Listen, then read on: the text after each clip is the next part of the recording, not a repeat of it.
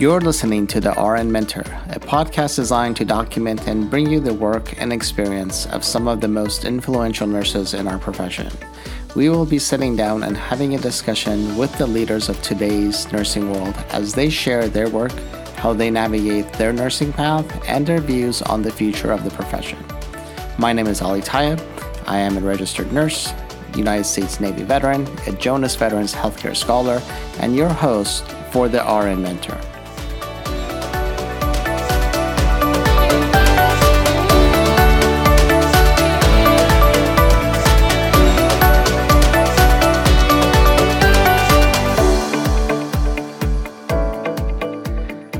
Hello and welcome to another episode of the RN Mentor podcast. I am super excited to be joined today by Dr. Frida Outlaw.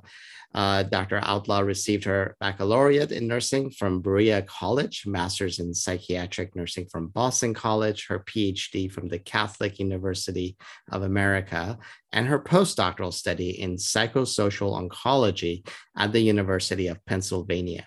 She has over 50 years of experience as a clinician, researcher, educator, and policymaker in public mental health.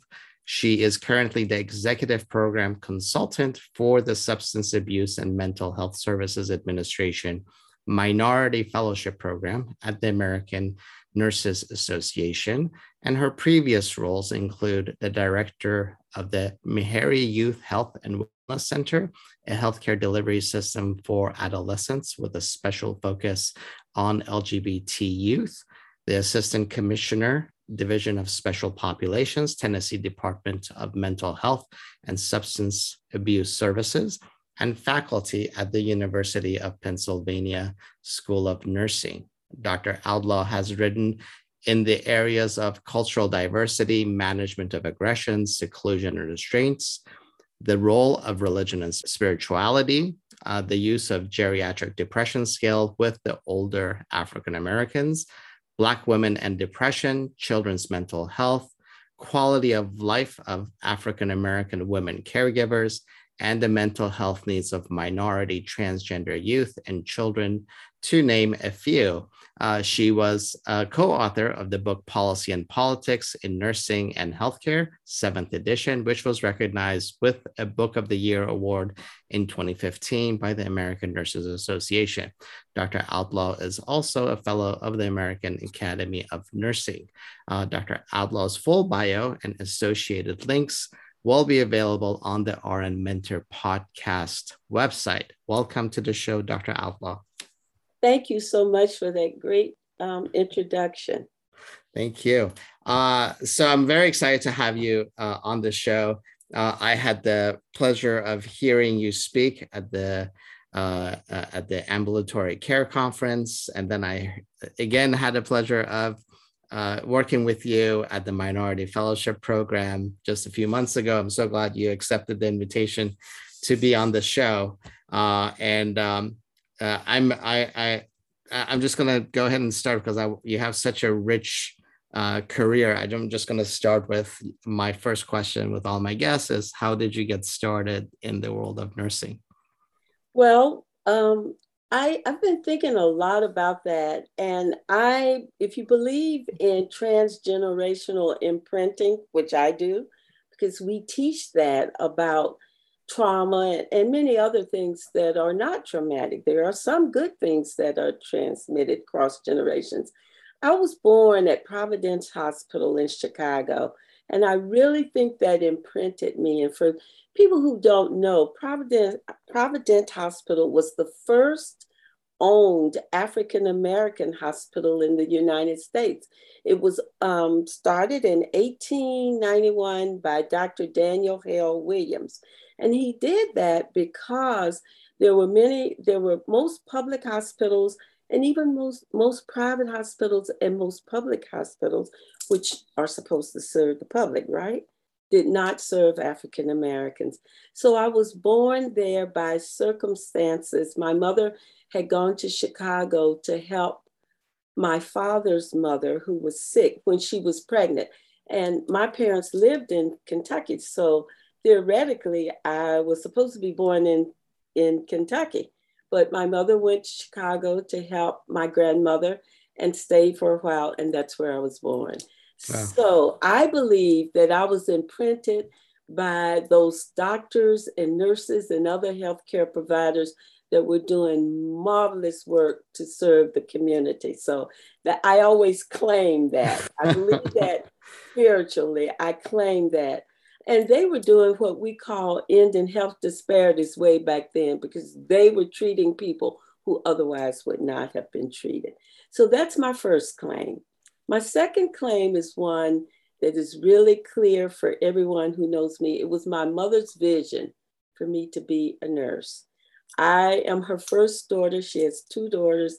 I am her first daughter, and I was there about 5.5 years before my sister came along. And I had both the temperament and that parental connection to want to, I guess, please my mother, because I thought she was just wonderful.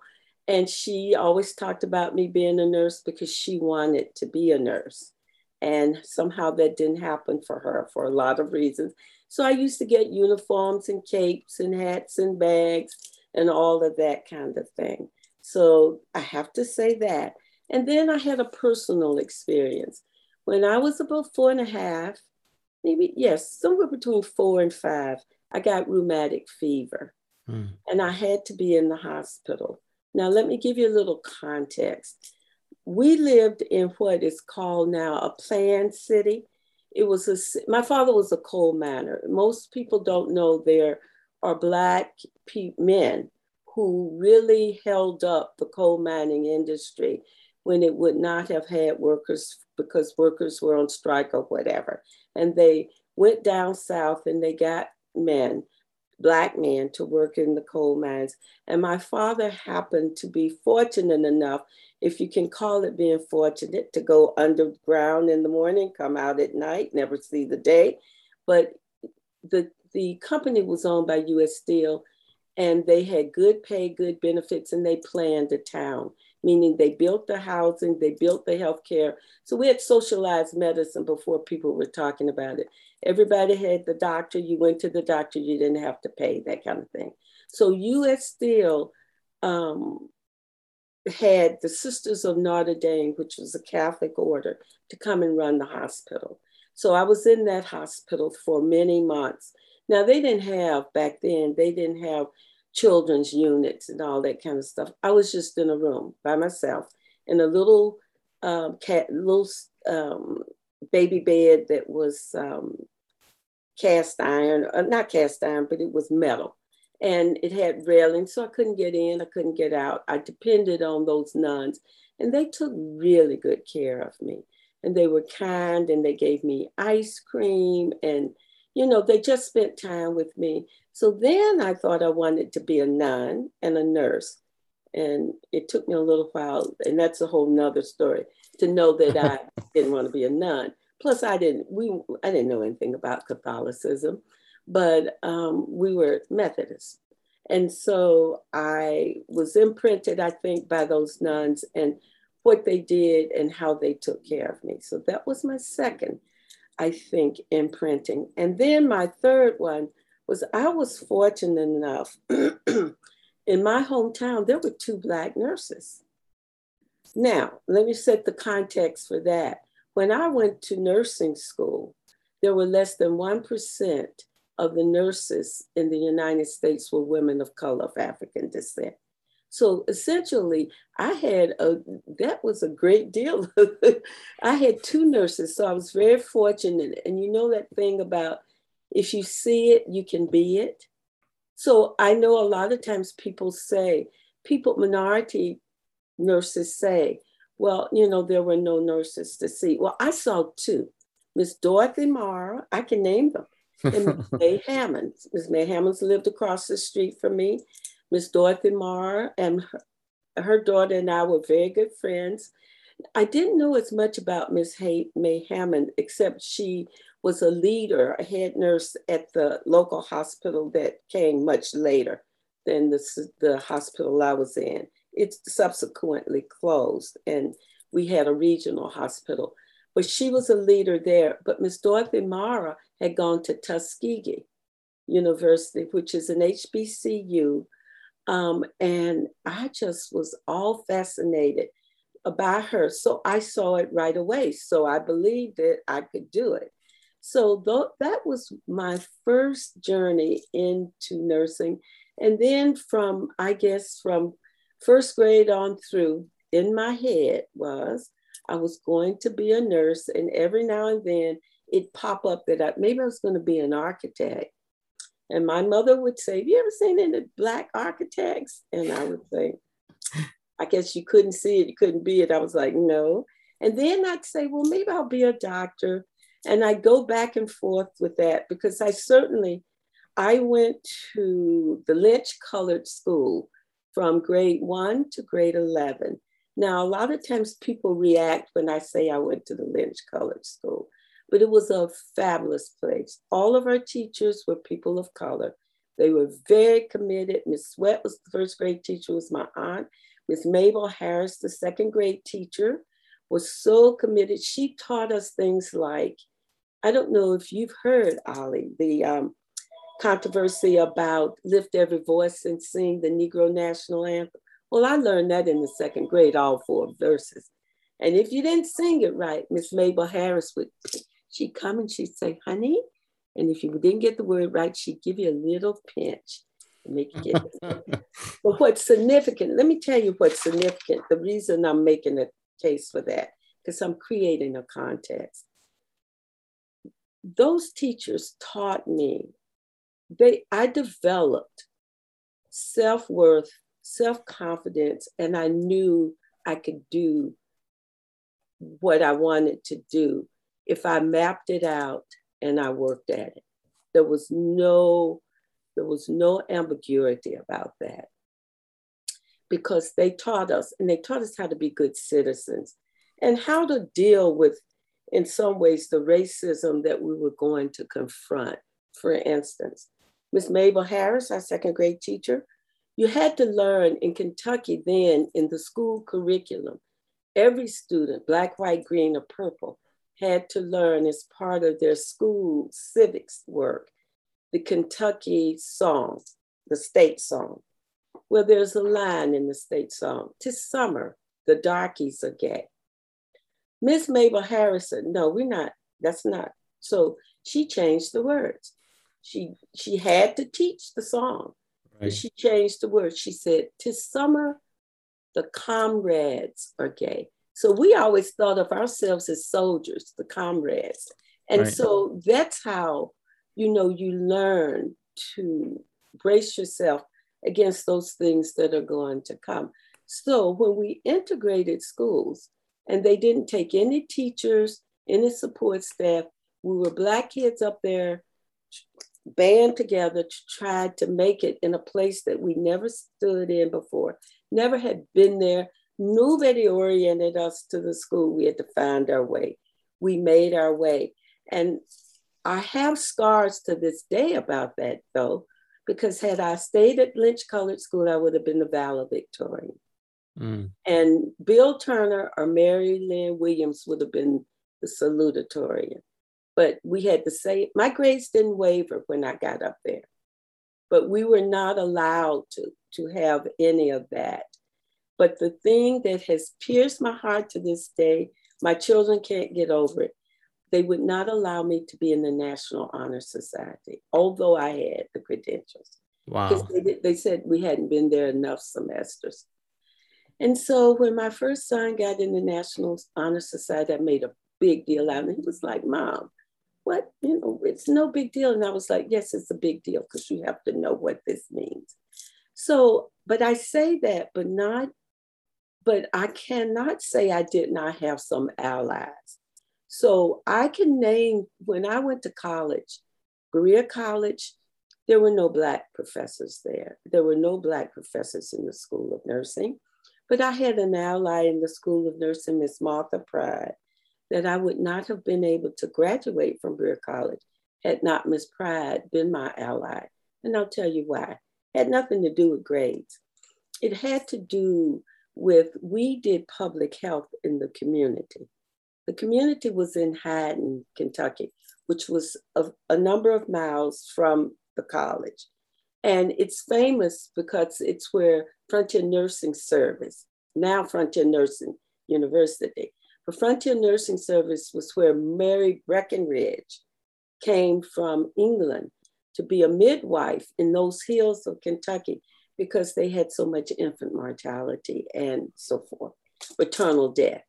And so we practiced out there in our public health, and we had to live out there. But in order to live out there and do your public health work, you had to drive. I did not know how to drive because my parents got a car in 1959, and only my mother was allowed to drive it. And they just didn't teach me how to drive. So when I got to my senior year, the dean brought me in. I was to go on my public health rotation my last semester. The dean brought me in and she said, "Where's your driver's license?" I said, "I don't have one." She brought me in the beginning of school, thank God. And she said, "Well, if you don't have it by second semester, you will not be able to finish here. You will have to go home." So Miss Martha Pride, God bless her, she took me and she taught me how to drive on her car. And I had an accident in her car. I hit a gas pump. Oh, wow. And it took me 2 times to pass, but I passed. And therefore I was able to progress. So she was an angel to me. She was an ally, and she made me practice even when I didn't want to. And then there's Barbara Lowry when I was at Penn, or who helped. I wouldn't have finished my dissertation had it not been for Barbara Lowry. And I was not a student at Penn. I was a student at the Catholic University of America. But Barbara Lowry was doing the research I wanted to do. I read it. I went over and I asked her. We negotiated. She helped me. She became part of my committee and then supported me after to say, yes, you need to do a postdoc. You need to learn more about. So I'm saying that to say there were allies along the way, even when I did not have anybody of color who, after the 11th grade, who was there to understand some of the issues that sometimes it's hard for people who have not lived your experience to understand. I had Lois Evans, who has been a champion and was the person who really championed, Lois Evans and Angela McBride, who both championed my membership into the academy. And of course, Margaret Cretronio, who taught me how to, for I guess maybe over 10 years, I was the director of the Psych Mental Health Graduate Program at Penn. I never would have had that opportunity had not Margaret had been the director, and she taught me how to do it and provided me that opportunity. So I want to say it's not one-sided, but there are ways in which when certain kinds of things happen, let me tell you, can I tell you just one experience? I've written about this, so it's documented, it's printed. When I was at Berea, there were 3 women of color, Black women, in my nursing class, two of whom were sophomores in college, but freshmen in nursing, meaning they went into nursing in their sophomore year. They got into the nursing program. I was the only freshman nurse. So we had a teacher who brought us in one day and said something to the effect that she had never seen anybody successful that was Black as a student or as a faculty member, as when she was a student and when she's been a faculty member, it was really testy about whether Black people could be successful in nursing. And we would have to be like 3 musketeers, and we would have to do this and we would have to do that. And we were mortified. We just were mortified, but we were not deterred because we all 3 graduated. 2 of us are in the academy, and the other person has had a stellar career in both at the VA and in maternal child health. So proved her wrong, but we had to. That's kind of some of what you had to deal with. But I never felt comfortable to tell Miss Martha Pride, who was an angel to me, or Miss Betty Williams, who was another wonderful faculty member at Berea. I never felt comfortable to share that with them. I didn't talk about it for a long time until I was much an adult about how that made me feel and how, I guess it helped me be determined in some ways, but it really made me very anxious in some other ways. So anyway, so that's my journey. Now, my mother's vision keeps on because when I graduated from college, I went to New York City because that was my dream. But I had a fellowship to go to graduate school. I sort of thought I'd stay in New York though, and, have a good time for a while. Right. But my mother was like, no, you're going to go on to graduate school because that money's not going to always be there. And she was right. That money did dry, part of it dried up when I was in my second year. Because back in those days, when you went into certain master's programs, they were 2 years, really, I guess 1 to 8 semesters, because you had the summer off. And the idea was to practice in the summer, but two years of academic work.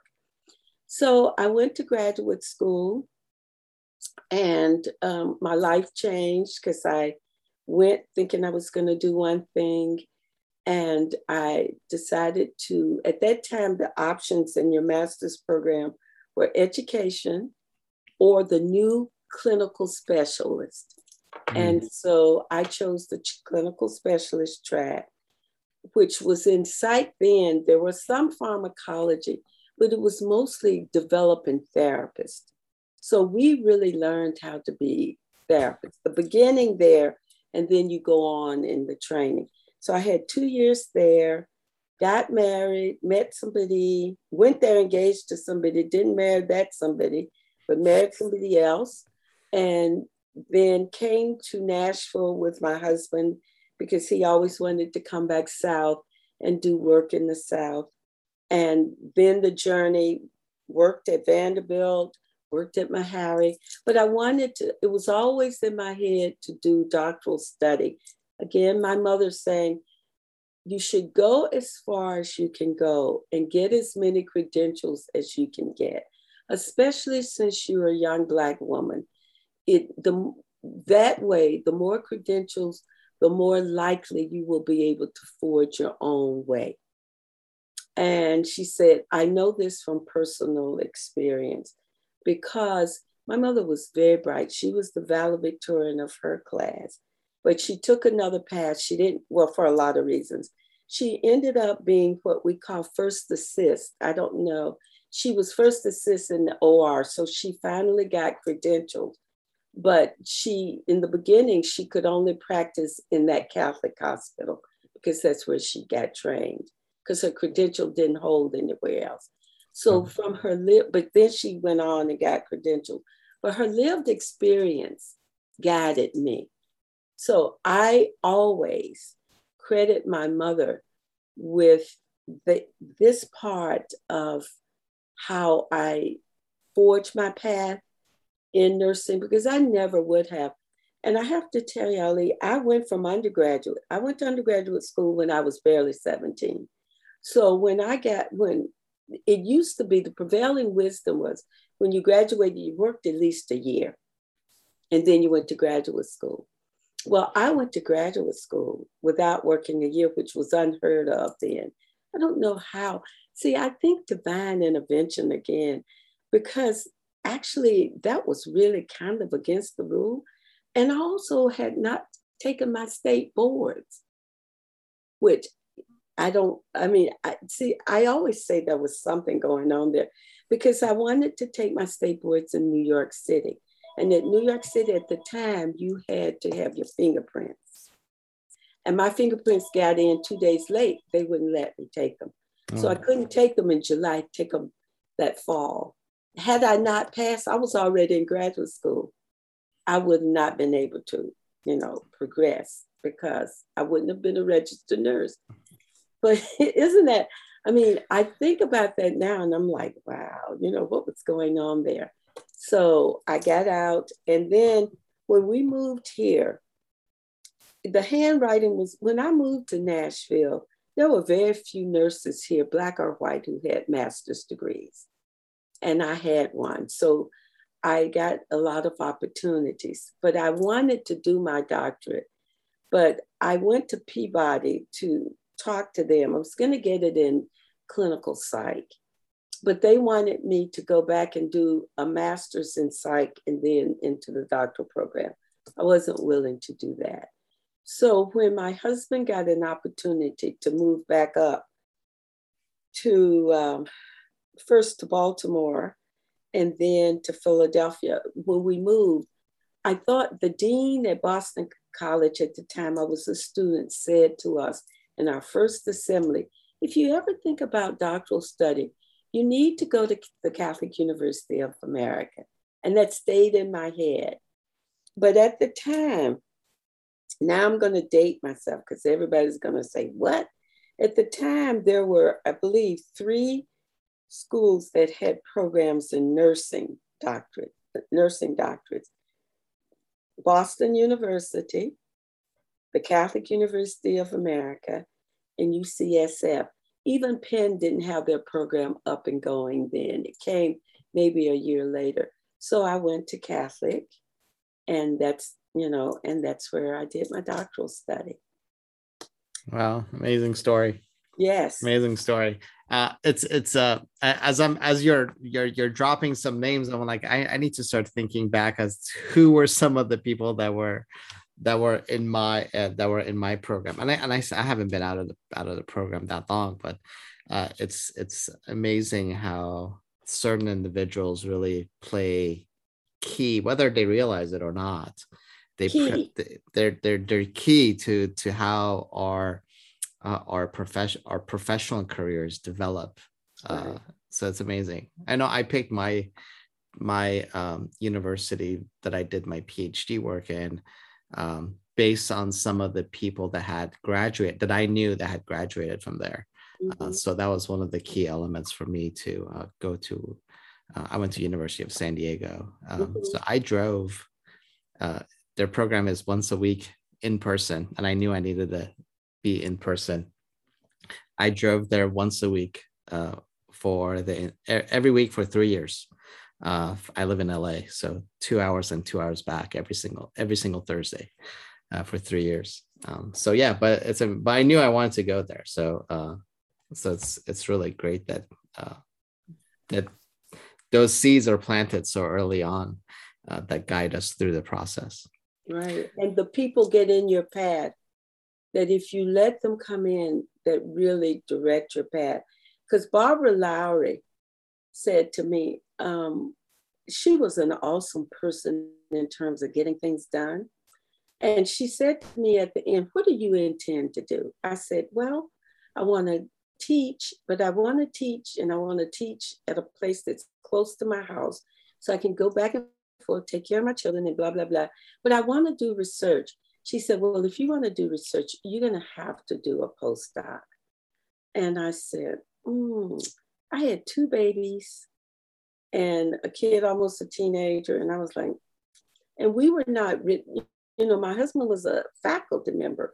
He made a decent salary, but it meant going from, I was in the government, I was the assistant chief for psychiatry and the associate for education.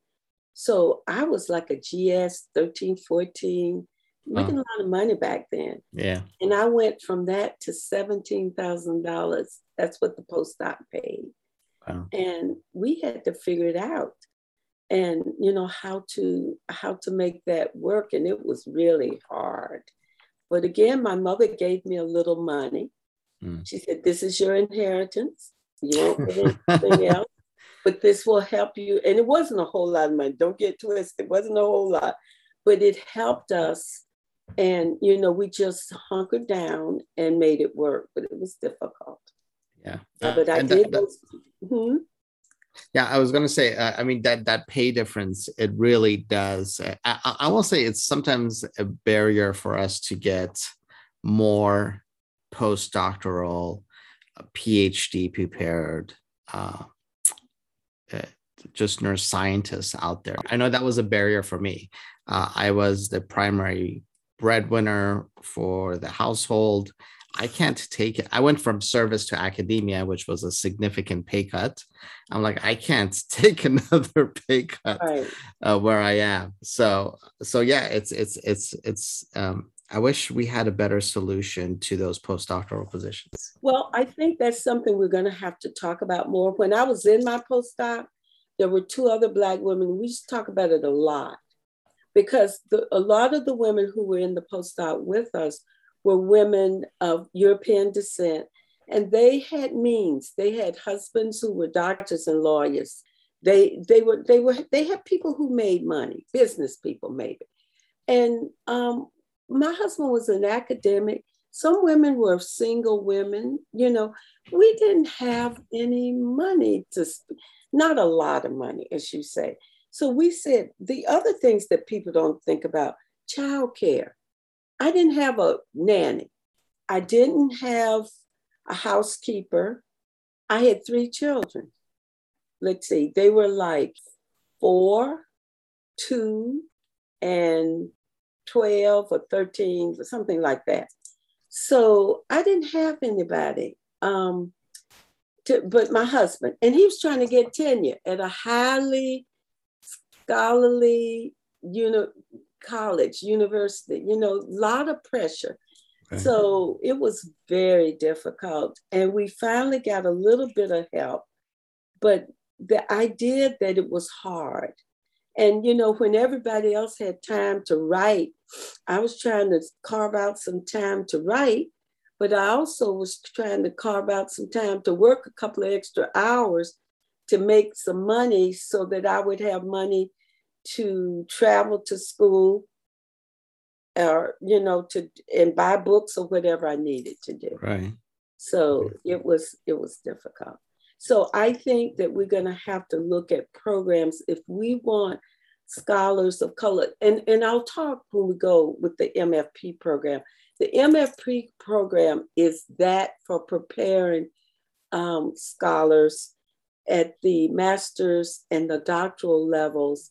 And so we get them started and we get them connected and we support them financially as well as with other supports, personal. How do you go through that? Sometimes you just listen and you can understand the struggles that people are going through, and you can support them and you can get them mentors that can help them work through some of that. So the MFP provides that.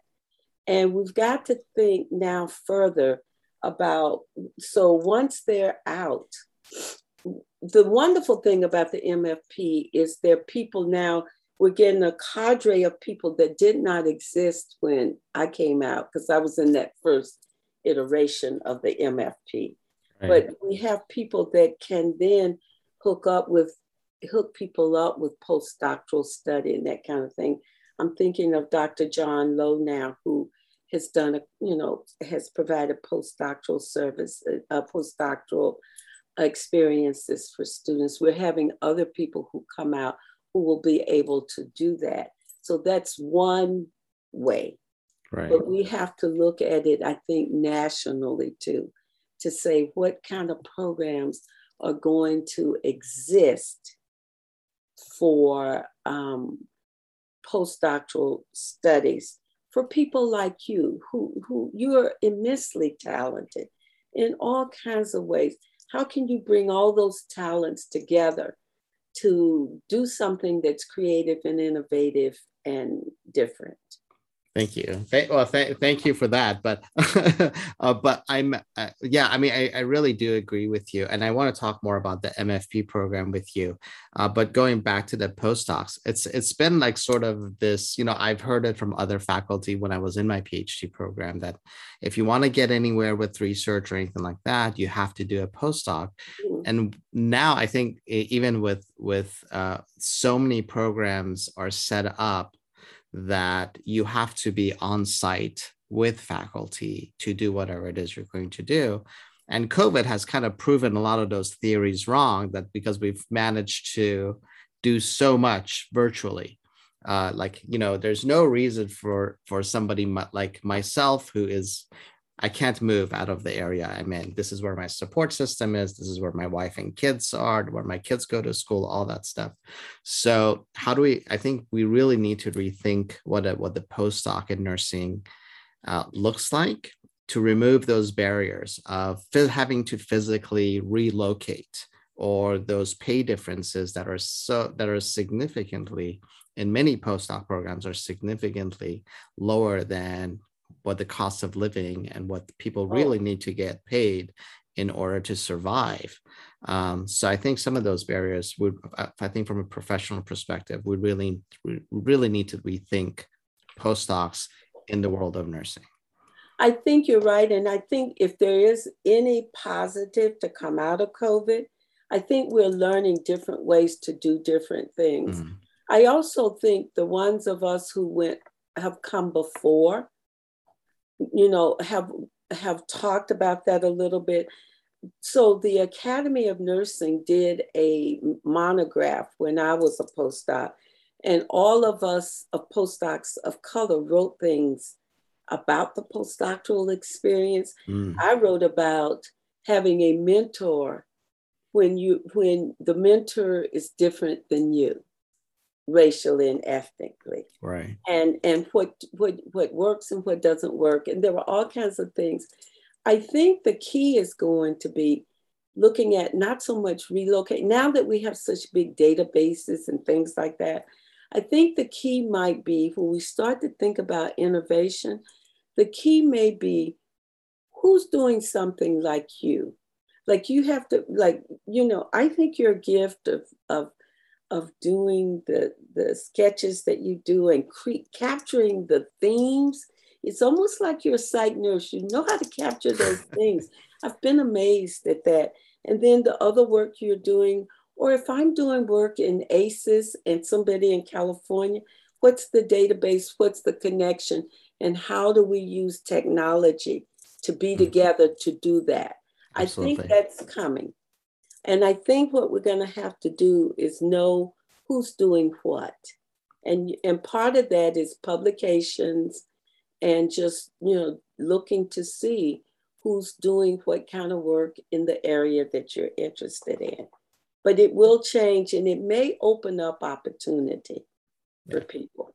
Yeah, I hope so. I hope we do start seeing some changes like that, because I mean, just from my own perspective, having the opportunity to do this podcast, the things that I've learned about some of the people that I've, most of the individuals I just know them through some of the work that they've done, but I don't know them personally until we meet for the podcast. And the work that they're doing, like I would have never known some of the depth of work of my guests without actually having that conversation. So, but I think from a nursing perspective, we're sort of isolated.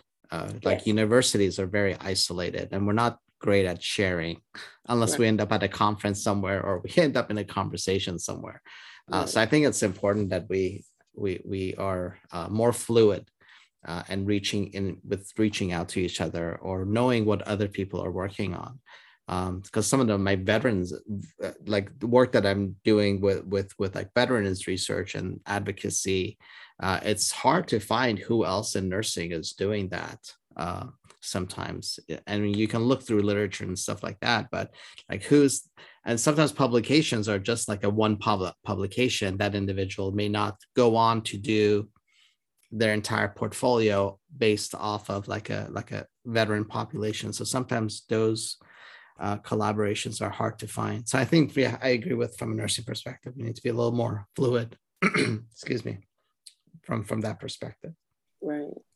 Now, I do want to talk about the Minority Fellowship Program, because I had never heard of it till I met you. I had never heard of it.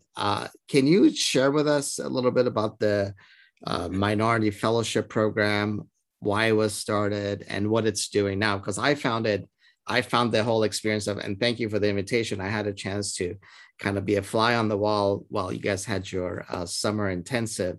And I learned so much, and it was amazing. So if you can share with us what the program is about. I think you got the right person in this regard. I'm the historian because I've almost been there since the beginning. Oh my goodness, when you think about it. But in some ways, I take great pride in that. Because, you have to make meaning out of getting old. So I take great pride in, we've been around now going into 46 years. I think it was right 1974 or thereabout when the Minority Fellowship Program started. And I can tell you the whole history. Actually, there were a group of sociologists who were looking at the literature on about mental health and outcomes for people of color of African descent at that time. They were Black sociologists. And they were looking at the poor outcomes, the poor treatment, and all of this. And they went to the federal government and said, look at here, this has got to happen. So they went to National Institute of Mental Health. And they talked about it. And it was decided, they funded a few grants, and then they decided they really needed to fund people who were doing the, if you will, clinical work. And so the 4 core groups that they funded after the sociologists, like kind of the next year. And there was a nurse, Dr. Mary Stark Harper, who has been legendary in some circles, in government circles, across nursing and across nursing, about her advocacy work, her intelligence, and her push to get this thing started across disciplines. So the 4 core disciplines were, of course, psychiatry, psychiatric nursing, psychiatric social work, and psychology.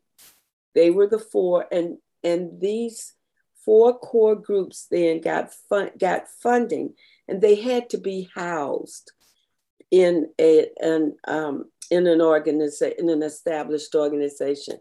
And of course, the Minority Fellowship Program was housed at the American Nurses Association.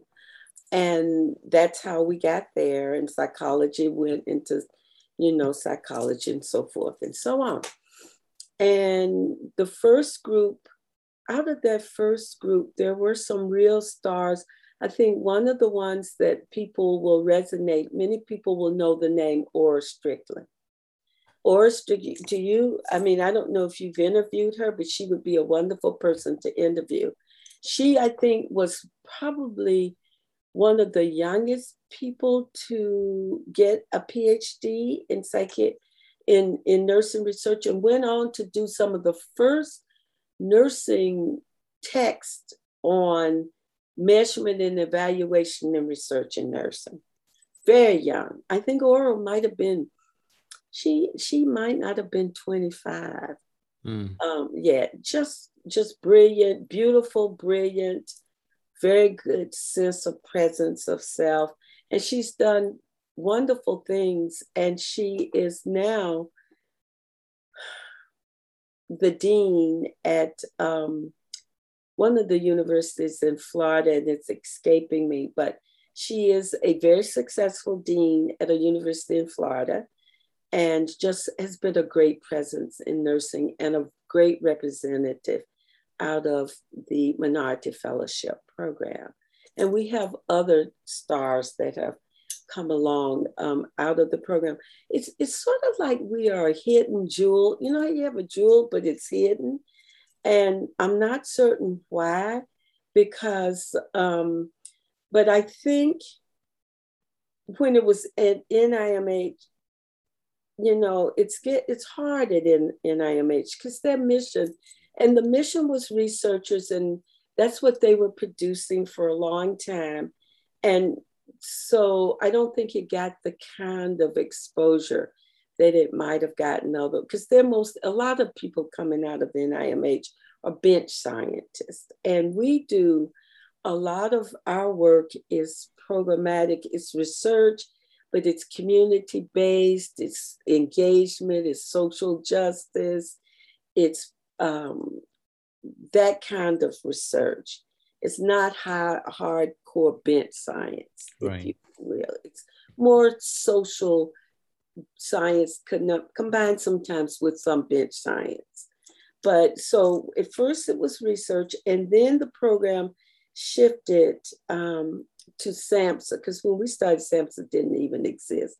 And when it shifted to SAMHSA, of course, the focus on SAMHSA is still, it's really on programmatic changing systems and providing research-based, evidence-based practice and improving health disparities, creating health equity, and that kind of thing. So the program that's what we're doing by creating a cadre of minority nurses that can do that research, can do that quality improvement. And now in that regard, and now we have a master's program that was started from President Obama. Now at the time when Sandy Hook took place, they talked about having more clinicians at the entry level to work with people who are having traumas, who have, had underrepresented in terms of care that's specific to them, that can get better outcomes and that kind of thing. So we have created a cadre of scientists and clinicians, research scientists, quality improvement scientists, and policy advocates and policymakers and educators that are doing just that in the world of mental health and in the world of integrated health. So we are very, very proud of the success. And the program is designed to provide funding, as I said, but also mentoring, really formal mentoring to help the fellows develop their plans of career trajectories, how they're going to get there, how they're going to make the step, what happens if it doesn't work. These mentors do all of this to help them work through what they need to do to meet their goals, to be successful providers for the underserved and unserved minority populations that they represent. Yeah, that's amazing. And like I said, I thank you for the invitation and me being, present during your summer intensive. But and your guests were absolutely amazing, and such an impressive group of fellows that you have in the program. How are the fellows selected to be in the program? I'm sure there's an application process, but how do other universities promote your program within?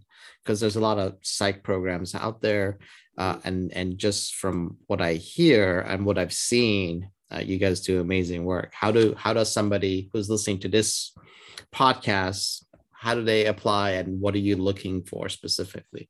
Okay, so just to set the context again, because I'm a psych nurse to set the context. Our program is a funding program and a support program for minorities. We accept students from any accredited psychiatric mental health nursing program.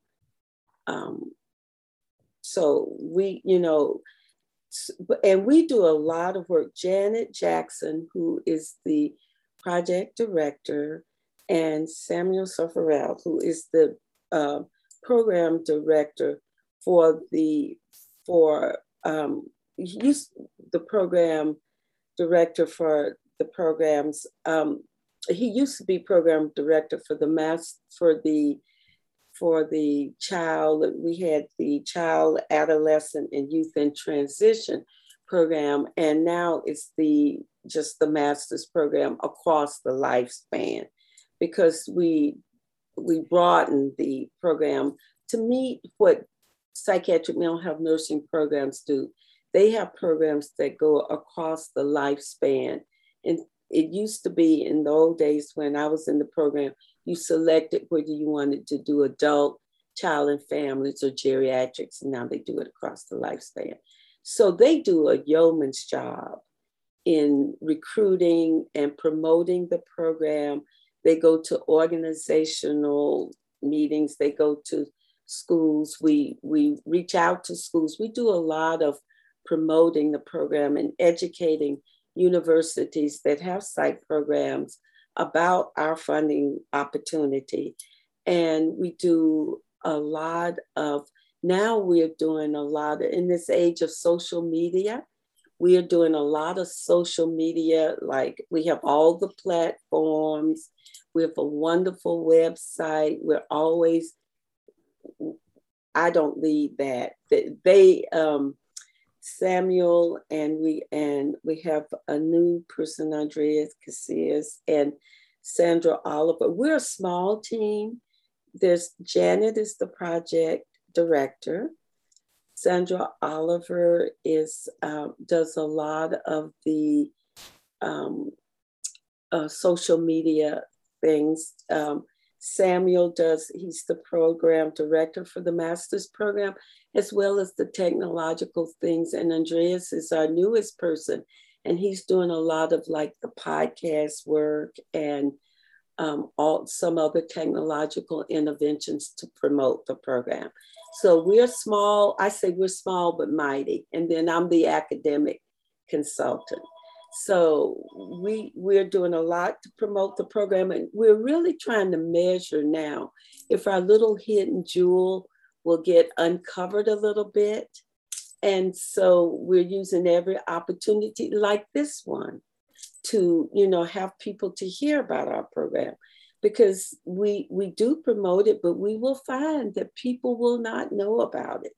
They'll like, oh, but we have found also the people who have promoted us mostly have been the people who have graduated from the program. Yeah. They have been our best ambassadors for getting other people to check us out and to, so then it's very competitive, very competitive. We get a lot of applications. There's some criteria, however. You have to, your focus has to be psychiatric mental health. That includes co-occurring substance abuse. It has to fit the SAMHSA requirements that SAMHSA has for their program, because they are our funder. So you have to focus on psychiatric mental health or substance use. You have to be willing to be a full-time student and, you know, a citizen and an accredited program. So those are the major categories that you have to. And the application now is online. So theoretically, it's easier. And people come on, and sometimes people come on and they apply.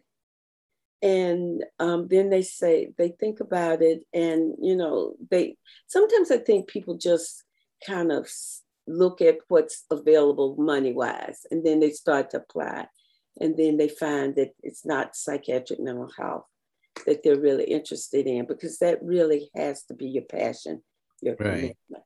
And so that's how, so we look at all the applications, everybody that completes an application, and there's a first go around that Janet and I will do. Well, Samuel and Sandra, who sort of manage that, they look at some things that are not complete and all that, and they do the first iteration.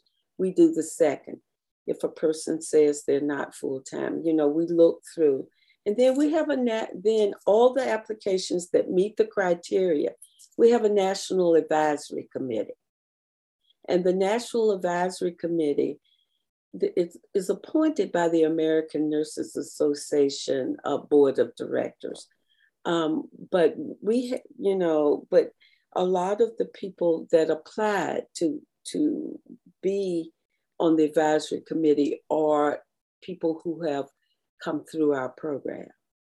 So they know the program. And then we have some who have not, and they learn and they become really contributing parts of the advisory committee too. So they then have sets. We have the application scored by 3 people. And then they get together and they get their scores. And it's really the people who score the highest. We, of course, have a set of criteria and who score the highest. And it depends on how many applications, because that's fluid. Because, when you're doing your doctoral study, you cannot predict how many people are going to graduate in that year. So it depends on how many openings there are. The people who, if we have 4 openings, the people who score the highest for those 4 openings get an opportunity. They get a letter and an opportunity to accept the funding. Yeah, that's amazing. Just the mentoring component of it, of having somebody that you can tap into, is so valuable. Because I don't think we have enough of that, and hence, one of the reasons I made this podcast is we just don't have as many mentors out there that I think we need to hear from necessarily. So I think this program is specific to a population in nursing. That is, and that's what makes it so valuable, is that you have somebody that has kind of walked where you're trying, the path that you're trying to go on. So I think it's amazing, and struggle with some of the same struggles as we talk about with the postdoc. Yeah, but let me, definitely. do I have a few minutes to talk about absolutely, the wonderful mentoring program? Yes, we take our mentoring program very seriously. At the MFP at ANA, we have we've always had mentoring, but we have formalized the mentoring program. And let me tell you what that means. We formalized it by first creating a manual. We have a manual that's copyrighted and it's in revision, because as soon as you write something, you have to revise it. But it grounded us. It gave us our marching orders. Now, we rolled that out, the formal program, in 2017. And the mentoring manual was spearheaded by a woman, one of our formal fellows, Dr. Julian Inouye, and myself. And we had a mentoring work group. And we, created the manual and had we're nurses, so we had to have a sort of a framework, and we have a framework, and with lots of information, even operational definitions. What are we talking about when we talk about a mentor? What's a mentee? And, what's the history around that? And then the do's and don'ts, expectations. And then we set out how you do it, how you start it. What is your initial meeting? What do you do in your initial meeting? How do you develop an individual development plan? You look out 5 years. It doesn't mean it's got to stay that way, but you can be thinking 5 years, and then you can create it or change it as you need to do it. And it goes from there. So we have that and every fellow who comes into the program gets a dedicated mentor. So, and we match it up. This is what we do. We look at our pool of mentors and what their clinical or research interests are.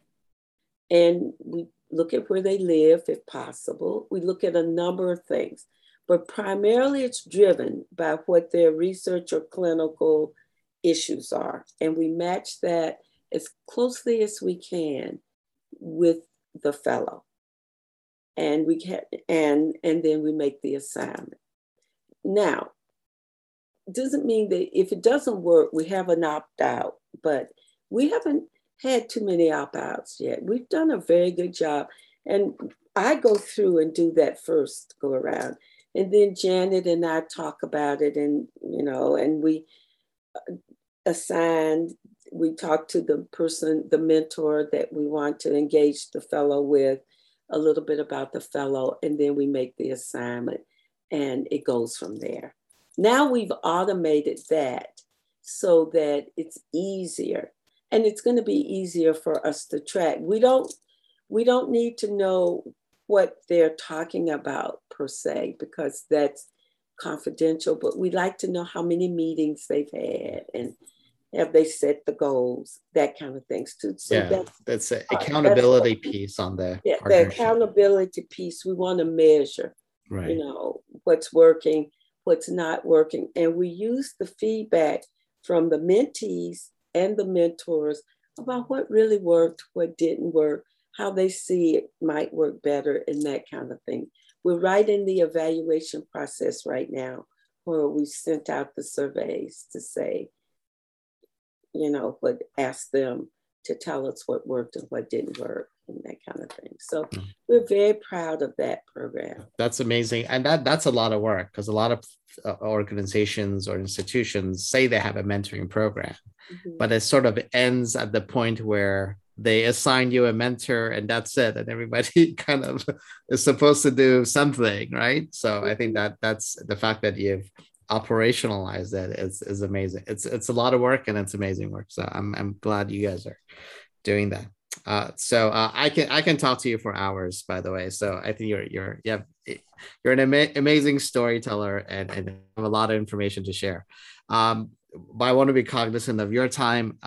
Anything else you'd like to share with us before we sign off?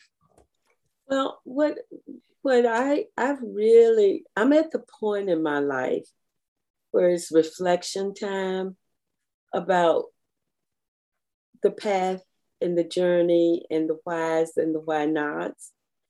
And I think that what I would really like to share with fellows who are young and who are starting out, and even those in the middle, that really it's you really have to appreciate who you are and what your gifts are. And even when they don't feel like they're gifts, or people are not saying that to you, that if you reflect and look inward of yourself, you can just hold to that. And that what is I have found also interesting is hold on to those persons in your life, in and out of your profession, that can support you. One of the gifts in my life is I have a friend that I've had, it's been my friend since I was a baby. So she knows my wonderfulness and she knows my warts, all of them. And I can be real with her. And she may not know anything about nursing, but she can say, I think you've been to whatever, or I think you ought to hold to she can help me, as we used to say in the community, read myself. So I think you have to do that. And you have to hold on to what's really your purpose. I believe in that, because if you don't, when you get my age and you haven't held on to what your purpose is, you will regret it. And so you hold on to your purpose and you learn as much as you can learn, and be open to that and be open to learning. I say nurses have to learn outside of nursing also. We have to learn outside of nursing, because a lot of what informs nursing really is created outside of nursing. Let me give you an example. So I happened to read a book called The Social Construction of Reality, Bergman and Lugman, long time ago, because I was trying to understand diversity and race and invidious discrimination and racism in some ways that had more meat on it than just to say, white people don't like black people don't like white people. I was trying to understand, where's the germination of this? And so social construction of reality helped me to understand how reality is created in the world, and then people buy into it to what we call, what Bergman and Luckman call, it becomes like a common sense. People don't even question, because it's sort of the common reality that people accept, but it germinated from somewhere.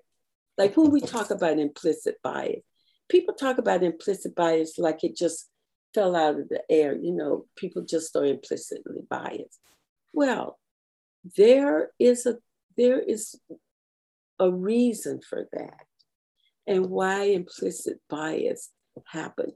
Because social construction of reality says that people construct things built on what Bergman and Luckman say becomes what people take as real. And what people take as real is socially constructed within systems. And that's what we call systemic racism. It's socially constructed that whiteness has with it such and such a thing. So I'm on a tear about this, and I'll just say this, and maybe it'll make me write it. You know how people say they are treated like that because of the color of their skin? Now, when you hear that, there's a subtle nuance to that, right? That there might be something wrong with the color of my skin. If you think about it in a child's eyes, a child will start to say, if they're brown, what's wrong with the color of my skin? Right. Yeah. So that starts that internal stuff. I was gonna say, it puts the blame on the individual. On the individual. And also it says, I can't do anything about this brownness. Right. And there's something wrong with this brownness. It is not the brownness. It's what's been socially constructed about what it means to be brown. Right. And it's usually negative, right? And I think the woman who, Isabel Wilkerson, in her book Caste, talks about that in some ways that I think make sense to the public. So Bergman and Luckman calls it typification. It took me a minute to think. They say it becomes a typification. Typification means what is typical, what we believe to be typical about certain people, certain groups, whatever. So I've been trying to figure out how to write about that to make sense to people, to understand that words matter. And you have to be careful about the nuances of that, because then you are really constructing socially a reality that people just sort of say, oh, it's because of the color of their skin. Well, it's not. It's because of what has been assigned to the color of their skin without any kind of proof that that is the assignment is really, we know the assignment is rooted in something that's other than reality. So with having said that, but getting back to, I think you have to form support groups of people who have the same mission, the same ideas, the same beliefs. Doesn't mean that you all got to walk in lockstep, but you have to have support systems. And some people use religion. I've just been reading on the text today, a lot of nurses talking about how badly they're being treated in their nursing environments. And some people say it's their support groups. Some people say it's their religious beliefs and groups. It may be your Chi Phi sorority, wherever it is. You cannot do this alone, is what I'm trying. I took a long way to say, you have to have a support system, and you have to lean on those people to hold you up when you're not getting what you need where you work, or where you're trying to make a difference. You have to have that. Makes great sense. Well, thank you so much. I can talk to you for hours. So I appreciate you being here. And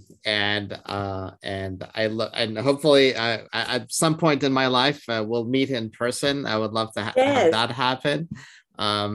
So with that said, we have. Well, know that I'm a big fan of yours. Oh, thank you. I'm not just saying that. I just think your work is phenomenal.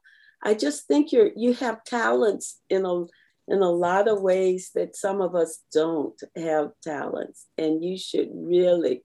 I think you are maximizing them, and you should continue to maximize them.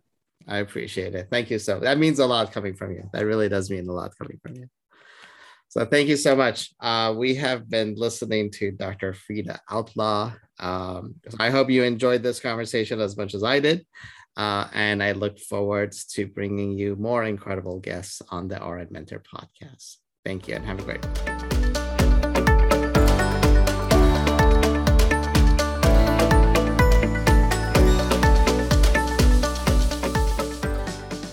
You've been listening to the RN Mentor with your host, Ali Tayeb. Please don't forget to visit www.alirtayeb.com. That's www.alirtayeb.com for podcast notes and resources.